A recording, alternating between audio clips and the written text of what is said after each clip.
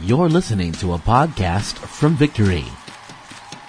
Jesus is the fulfillment of the law. Discover more about this truth in week 3 of our series, Redefined.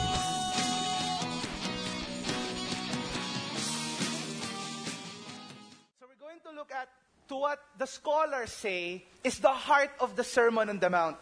And my prayer is that we get this and understand this. In fact, pag nakuha po natin tong preaching ngayon, pag naintindihan po natin to, it's going to be easier for us to understand the next couple of weeks. I don't know about you, but for the past weeks, the preaching gets a bit harder na medyo, minsan ang sakit na, minsan tinatamaan ako. May ganun po ba sa inyo? Yung parang yung message, parang, grabe to, ang hirap sundin ah. Or this preaching really hits us.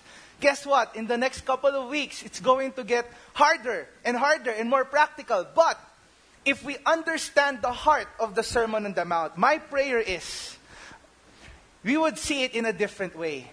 And this is, some scholars say, the heart of the Sermon on the Mount. Matthew 5, verses 17 to 20. It says here, "Do not think that I have come to abolish the law or the prophets. I have not come to abolish them, but to fulfill them. For truly I say to you, until heaven and earth pass away, not an iota, not a dot will pass from the law until all is accomplished. Therefore, whoever relaxes one of the least of these commandments and teaches others to do the same will be called least in the kingdom of heaven. But whoever does them and teaches them will be called great in the kingdom of heaven. For I tell you, unless your righteousness exceeds that of the scribes and the Pharisees, you will never enter the kingdom of heaven." It says in this verse 17, "Do not think that I have come to abolish the law or the prophets. I have not come to abolish them, but to fulfill them." The first thing that the first word that we have to look at is the word law. Because when you read the Bible, pag simula na po tayo magbasa sa Bible, madalas po natin itong makikita. Batas. Utos. What does the law mean? Now, we know that our Bible is divided into two. The New Testament and the Old Testament. Now, the Old Testament is generally also divided into two. The first 5 books of the Bible, known as the Pentateuch, or some call it the Torah or the Law, and the other half, or the other part of the Bible rather, are called the prophets. So sabi ni Jesus, the Law and the prophets, generally the whole Old Testament. And not only that, when we hear the word law, we have this connotation. Ito yung utos or batas. And what's the law about? The law basically has God's commandment for us and His expectation for us to obey it. So when you look at the law is about commands that we need to obey. Now when I say the word law or utos, some of us, we don't really like it. Especially, if you would remember, the number one enemies or the primary enemy of Jesus are the Pharisees and the Sadducees. Those people really uphold the law. Sa kanila, sobrang importante ng law that they have to come up with an extra set of laws to protect them from breaking the original 613 laws. Kasali na po doon yung 10 Commandments. Okay? So, narinig yun naman na po yung 10 Commandments, di ba? So, nandun po siya sa law. And not only that, meron pang 613 other laws from the Bible. Takot na takot silang ma-break yung laws na yon. So, ang ginawa ng mga Pharisees and Sadducees, they added extra law para hindi nila ma-break yung law ni God. So, for them, the law is something very important. But for us, when we hear the word law or utos, it makes us feel like, grabe naman, napaka-strict. Grabe naman, napaka-old school. Grabe naman, napaka-backward thinking. I don't know if you would remember, especially nung medyo teenagers pa tayo. Di ba may mga utos sa atin yung parents natin? Huwag kang uuwi ng late. Umaga pala eh. Okay? Or huwag kang magbo-boyfriend or girlfriend na hindi ka nakaka-graduate. Wag kang manonood ng TV kasi nung time namin wala pa kasing internet masyado eh. So hindi ka manonood ng TV, hindi mo natatapos ang iyong assignment. And sometimes when we hear those laws, we're like, grabe naman. Napakahigpit naman. Ma, what? Ang aga-aga ng curfew ko, 12 midnight. The party's just starting. Diba? What? Bawal mag-boyfriend-girlfriend? Everyone does it. It's 2017. Ano ba naman? Napaka-old school naman yan. Baguhin na yung law. And for some of us, when we hear commands like that, we think of, grabe, pag galing talaga sa Bible, napaka-old school. Napaka-backward, modern age. Let's move on. Tama na yan. Kaya talagang mga naniniwala sa Bible, mga Christian, napaka-backward thinkers naman, napaka-traditional. Okay, hindi nakaka-adapt sa modern times. And they try to abolish what God says. And remember, when Jesus came here, He says, the preaching that He says were so revolutionary.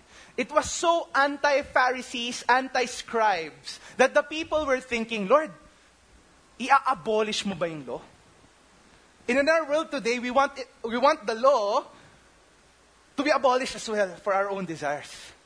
But remember that word abolish, in its real Greek word, it came from this image. Kasi ngayon po, diba, if you want to travel, we have our cars, or we have Uber. Okay, but during their time, ang Ferrari po nila, kabayo. Okay? They have camels. So, syempre, yung mga baggages nila, nakasakay sa camel, so naglalakad din sila. Pero yung mga camel, gaya ng mga puso natin, napapagod din. Naks, umuhugod din. So, sometimes, what they have to do, they have to take the camels, okay, to an inn, paggabi na, magpapahinga, i-unbuckle yung mga baggages, yung mga gamit nila, or they will abolish, that's the same word, i-unbuckle, para makapagpahinga yung camel, kasi mabigat yung dinadala nila. What did Jesus say with regards to the law? He did not come to abolish the law. He did not come to dismantle it. He did not come to unbuckle it. He did not come to make it light for us. So when Jesus came here, He was saying, no. You thought I was trying to abolish the laws. I'm actually upholding it. Kung akala mo ito yung standard, Jesus was saying, mas mataas pa yung standard dyan. He was upholding the law. And that's hard. Again, kasi pag narinig natin yung law, grabe, ang hirap naman ito. Ang hirap naman sundin. Ang hirap naman gawin itong lahat. And if you and I are honest enough before God, we could say, ang hirap sundin ng mga pinapagawa ni God sa atin. But what I failed to say is this. Not only is the law about a bunch of commands that we need to obey, what I failed to say is that first and foremost, it is a story. A story of God's relationship with us. The context of the law is always relationship. It starts of a relationship, therefore, it gets defined by a certain set of laws. I guess the nearest example for this, as you know, I'm married to my beautiful wife. She was here, I think, kanina. Okay? And since I'm married to her, we have a covenant relationship with each other. There were certain rules or laws that we have for each other. Like one of them, of course, since I'm married to her, I am not allowed to build unhealthy relationships with the opposite sex. And it's not burdensome for me na parang, grabe naman, ang higpit-higpit. Modern day na. Hindi ko nagagawa yung nagpapasaya sa akin. No, there's a law because we have a relationship. It's exclusive. Probably a better example, as you know, I have a 1-year-old and 4-month son. His name is Jedediah Sean, or I call him Jedi. Okay, so isa lang po yan. And, syempre, nung bata po siya, no? Isa niisip ko, nakakaintindi na ba ito pag i-correct ko or what? But, suddenly when right now he starts walking, and he likes to put his fingers inside things. So kung saan niya dinudut-dut yung daliri niya. Okay, dinalagay niya sa unan, sa kumot, sa mukha namin, sa mata namin, okay? But one day I saw him put his finger in the electric socket. Oh no. First time ko po ito nangyari. Sabi ko talaga, Jedi! Play somewhere else, anywhere. Just don't put your finger there. Sabi ko, ganun pala yun, no? Naalala ko tuloy si God. Nung first time kay Adam and Eve. Adam and Eve, go anywhere, just don't eat the fruit. Okay? That's the first law. And when we saw that, my wife and I, we talked about discipline and putting up certain kind of laws. And as parents, I think you can relate to this. I'm so thankful for Victory Group and the church community kasi someone gets to teach us how to raise up our kids. So, napag-usapan namin ng wife ko, okay, if we're going to discipline him and, put certain kinds of laws, it should be within a basic set of premises.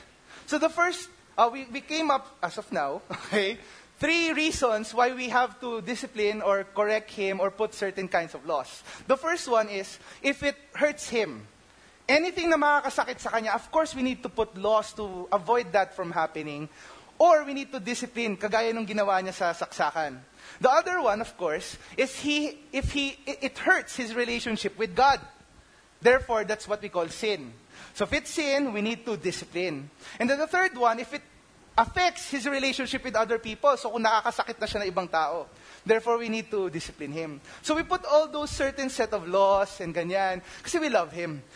Do you think it's loving for me if one day we just decide? So si Jedi with his finger, gusto niya ilagay yung kamay niya sa electric fan. Okay, sa blender habang umiikot.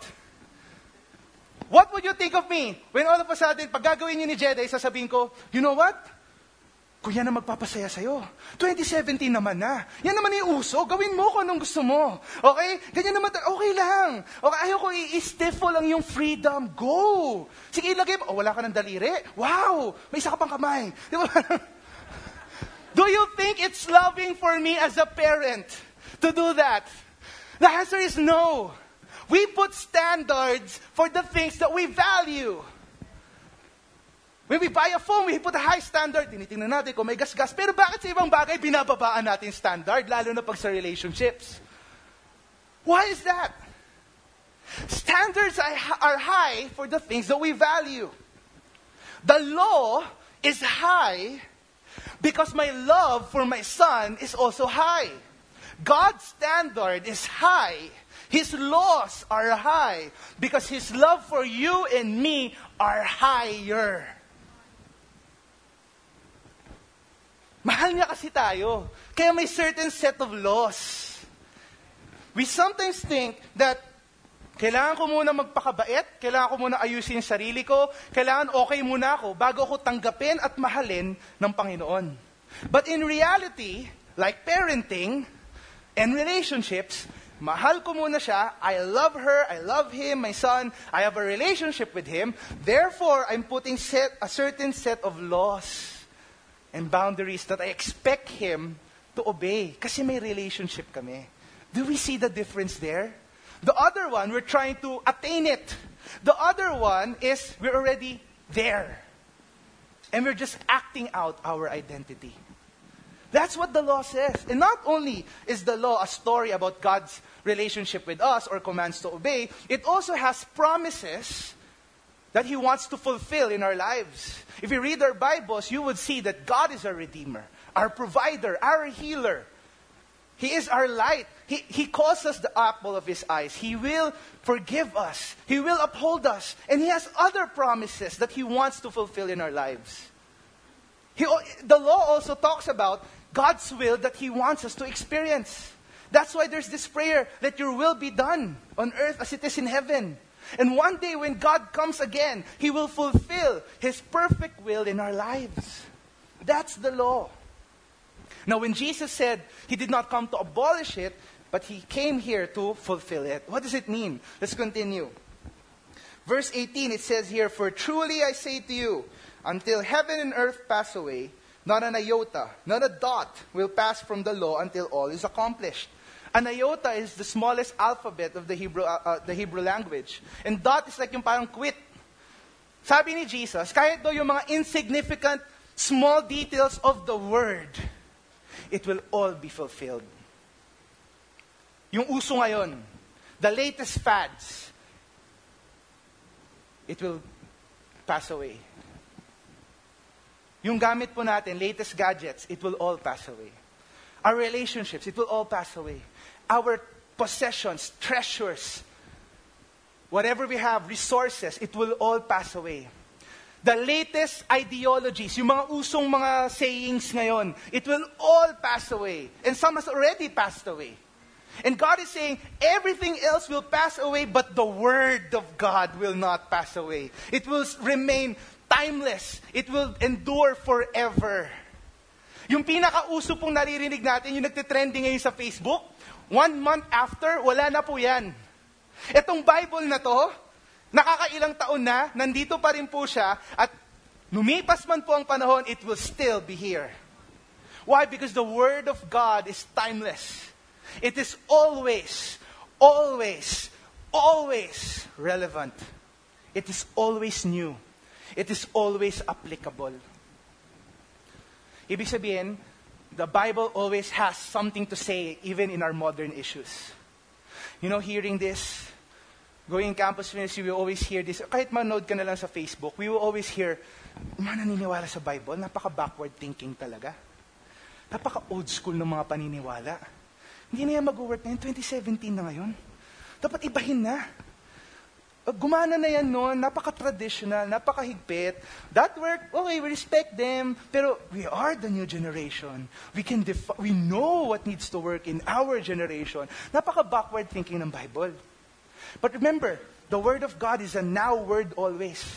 You know what's backward thinking? Sin is backward thinking. Sinning is backward thinking. Because it makes us forget what God's purpose is for our lives. You know what? If you study history, you would look that before the word came, bago pa nagkaroon ng law,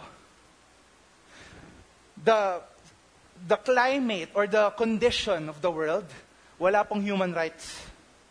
Women, mga kababaihan, wala pong human rights. Walang karapatan ng mga babae. Walang master-slave healthy relationship. Walang healthy view of what marriage and relationships are. About money, it's a dog-eat-dog world. But when the law came, it was so revolutionary. It was so progressive.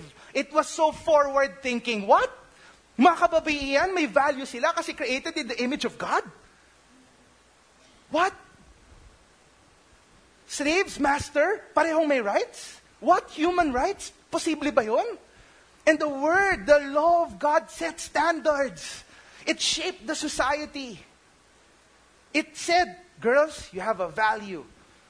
You have a high value. Therefore, go ahead, put the highest standard that you want. But what does the world do now? Every time there's porn, what does it do? It reduces women to objects. Now, let me ask you, who is backward thinking? Because before the law came, ang tingin sa babae, objects. Sabi ng word, hindi. Image of God yan. And now the world wants us to go back. Hindi. Try mo muna. Sige. Sinning is backward thinking. Jesus wants us to go forward to eternity. Sin wants us to go back to death. That is the Word of God. And God says it will be accomplished. This is what the Word of God says. Next verse, sabi dito, therefore whoever relaxes one of the least of the commandments and teaches others to do the same will be called least in the kingdom of heaven. But whoever does them and teaches them will be called great in the kingdom of heaven. For some of us here, we are Christians already, but we don't treat the Word of God with reverence and respect. How do we do this when we still compromise on the things that God wants us to change? And now, what God is saying, no, we have to, if we want to be great, we need to uphold what He says. Obey and teach others. Yun ang sabi dito, if we want to be great. Because in the Bible, gender was never fluid. It was clearly defined. Marriage is not a gray area. It's a black and white thing. And God is telling us, if you want to be great, we need to uphold it. It's not backward thinking. It is the truth. And that's what it says here. Challenging us. You want to be great? Uphold the Word of God. Obey it. Teach it. demolish the arguments na sinasabi ng world. Because it will not last, but the Word of God will last. Now, let me go to the last verse in this message that we just read. And this is the bomb. Okay? Ito yung parang, kung tingin natin yung mga first verses, wow, ito, nung naririnig din ng mga times si Jesus, ito yung parang yung pasabog. Okay? Sabi sa verse 20, "For I tell you, unless your righteousness exceeds that of the scribes and Pharisees, you will never enter the kingdom of heaven." What does it mean? During their time, yung pinakamabait na tao na nabubuhay sa mundo nila are the Pharisees and scribes. They obeyed the law, okay? They obey even the man-made law, even to the dot. But it was all external. Lahat panglabas, but never internal. What it practically means to us right now is this. Isipin po natin yung pinakamabait na taong kilala nyo, dapat mas mabait pa daw tayo doon. Grabe, no? At it's not just external, but also internal. How many here, you know that's hard? It's so easy. Ngayon pa nga lang, I don't know if you've tried this. I'm guilty of this. Nak, mag-set na ng table. Nagdadabog ka? Hindi! Galit ka ba? Hindi! Ba't kayong boss mo? Nagpapaliwanag lang. It's so easy to obey externally, right? But not internally. Jesus' criticism to the Pharisees and Sadducees they are like whitewashed tombs. Malinis sa labas, madumi sa loob. And that's a challenge for us as well. We may come here in church, all look white and bright externally, but the challenge is what are inside? Do we really love God? We may do one-to-one, we may go here in worship service, we may raise our hands and declare God is good, but maybe deep down in our hearts, we hate Him because He doesn't answer our prayers. We may come here and just say, pag kinumusta ka ako, kumusta ka? Anong sagot ang Pinoy? Okay lang. Diba? Pero, if we really are true with ourselves, we're not okay. Because we just did sin. And to make matters worse, the standard of God is not just to uphold the law. Look at this next verse. Somewhere in the chapter 5 as well. Verse 48, sabi dito, "You therefore must be perfect as your heavenly Father is perfect." The standard is perfection. How many here you know you're not perfect? The question is, sino dito sa room na to pala ang perfect? None of us are. The challenge is sometimes when we compare our sin and we say, ito yung kasalanan ko. Oo, hindi ako mabait na tao. Oo, nagkakasala ako. Lahat naman tayo nagkakasala. Okay, pero hindi ako kasing sama nung kilala ko kasi yung kasalanan niya ganito. Pag nanood ako ng balita or nakita ko yung live stream sa Facebook, yung kasalanan nung terorista, ganyan. Ako ganito. Oo, hindi ako perfect. Ito nga yung issue eh. Perfection daw eh. Pero at least hindi ako kasing sama nun. The issue is not do we have sin or not. The issue is not do we do good. The issue is do we have sin. That's the thing. That's the problem. You and I, we have sin. You and I are not perfect. And God's demand is perfection. He has such a high standard. The law is there to make you and me see that God has a high standard. The law is there to make you and me see that the reason why there's a high standard is because He has such high love for us. And at the same time, the law is there to make you and me see that we cannot, in our own strength, reach that standard. The law is there to make you and I see we have all failed. Let's make it worse ulit. Okay? To make matters worse, Galatians 3, verse 10, it says here, "For all who rely on works of the law are under a curse. For it is written, Cursed be anyone who does not abide by all things written in the book of the law and do them." You and me, we're not perfect. You and me, we have not obeyed the law to the dot. Therefore, ano daw po ang kondisyon natin? We are cursed. Kasumpa. Sumpain ang mga taong hindi daw sumusunod sa utos ng Panginoon. Cursed for everyone who does that. If we fail to obey, we're cursed. If we fail to do it, we're cursed. If we don't do it, we're still cursed. We are cursed. We cannot save ourselves. That is our status. That is who we are. But here's an interesting thing. Remember what the law is? It's a story of God's relationship with His people, commands to obey, promises to fulfill, God's will to be experienced.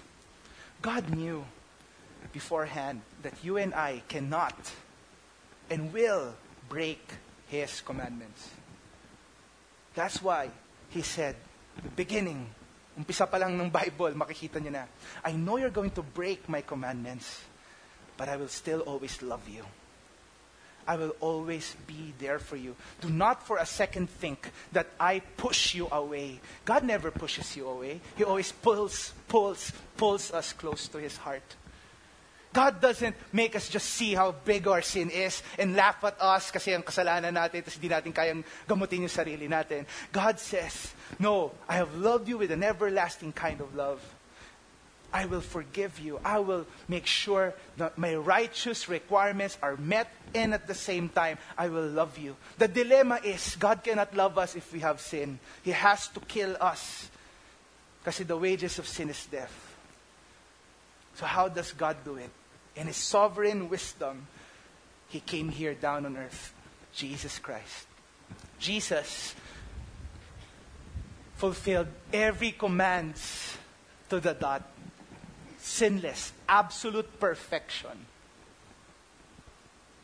Jesus, according to the Bible, are the promises of God, yes and amen. The fulfillment of the law. Every righteous requirement. But this is what He did. When He came here, He took all our sin to Himself, upon Himself, and He died on the cross for that. This is what Galatians says, the same chapter that we were reading a while ago. Galatians 3 verse 13. Christ redeemed us from the curse of the law by becoming a curse for us. For it is written, cursed is everyone who is hanged on a tree. Yung mga cursed daw ang dapat nasa tree. You and I are the cursed ones. We're supposed to be on the tree. But who went on the tree? It was Jesus. What was His status? Cursed. Jesus was cursed. The Savior became the sinner. And the sinners became perfect.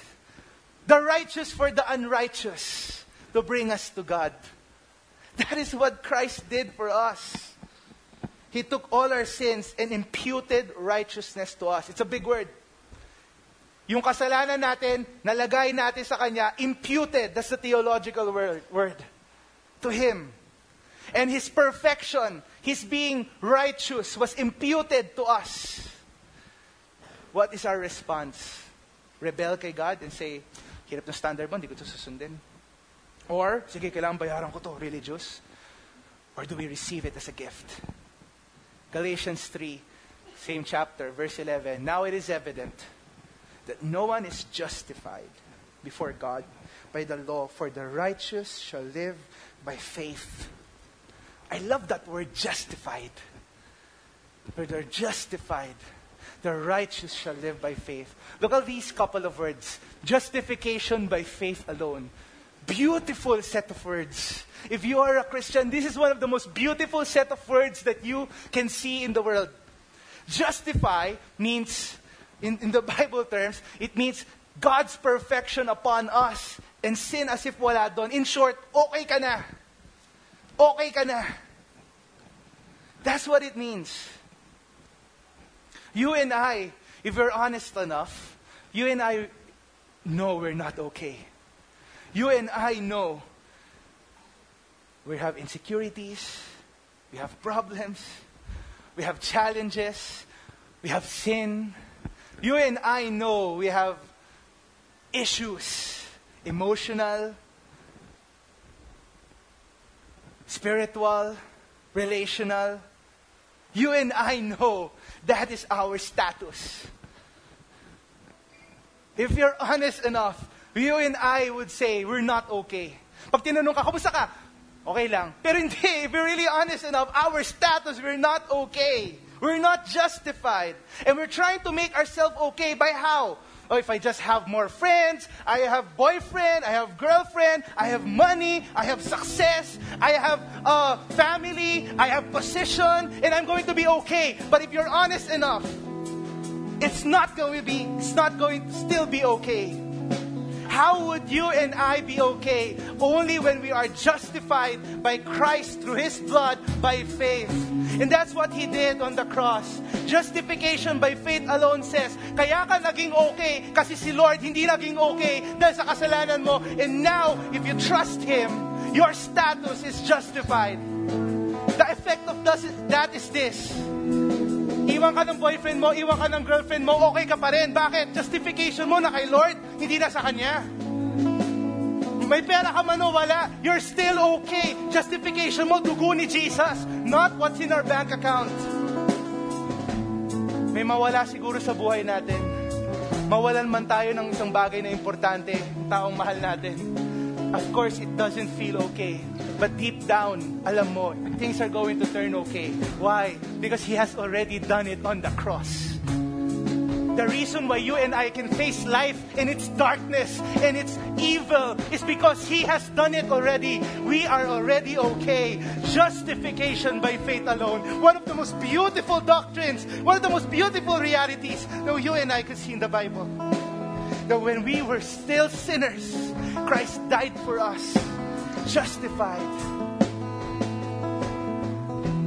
For the next couple of weeks, yung mga maririnig po natin preaching, magiging mahirap po itong gawin. It's going to be more specific. Anger, lust, forgiveness, money, prayer, discipline. It's going to be practical. And if we don't get it right, ang iisipin natin, hala, kailangan ko gawin yan kasi sabi sa Bible. But if we get this, I'm justified already, I have a relationship, I'm going to obey. My prayer is if we get this, so that the next couple of weeks, we're going to live out God's purposes for us. Thank you for listening to this message. For more messages like these from other Victory Centers, please visit victory.org.ph/resources/podcasts.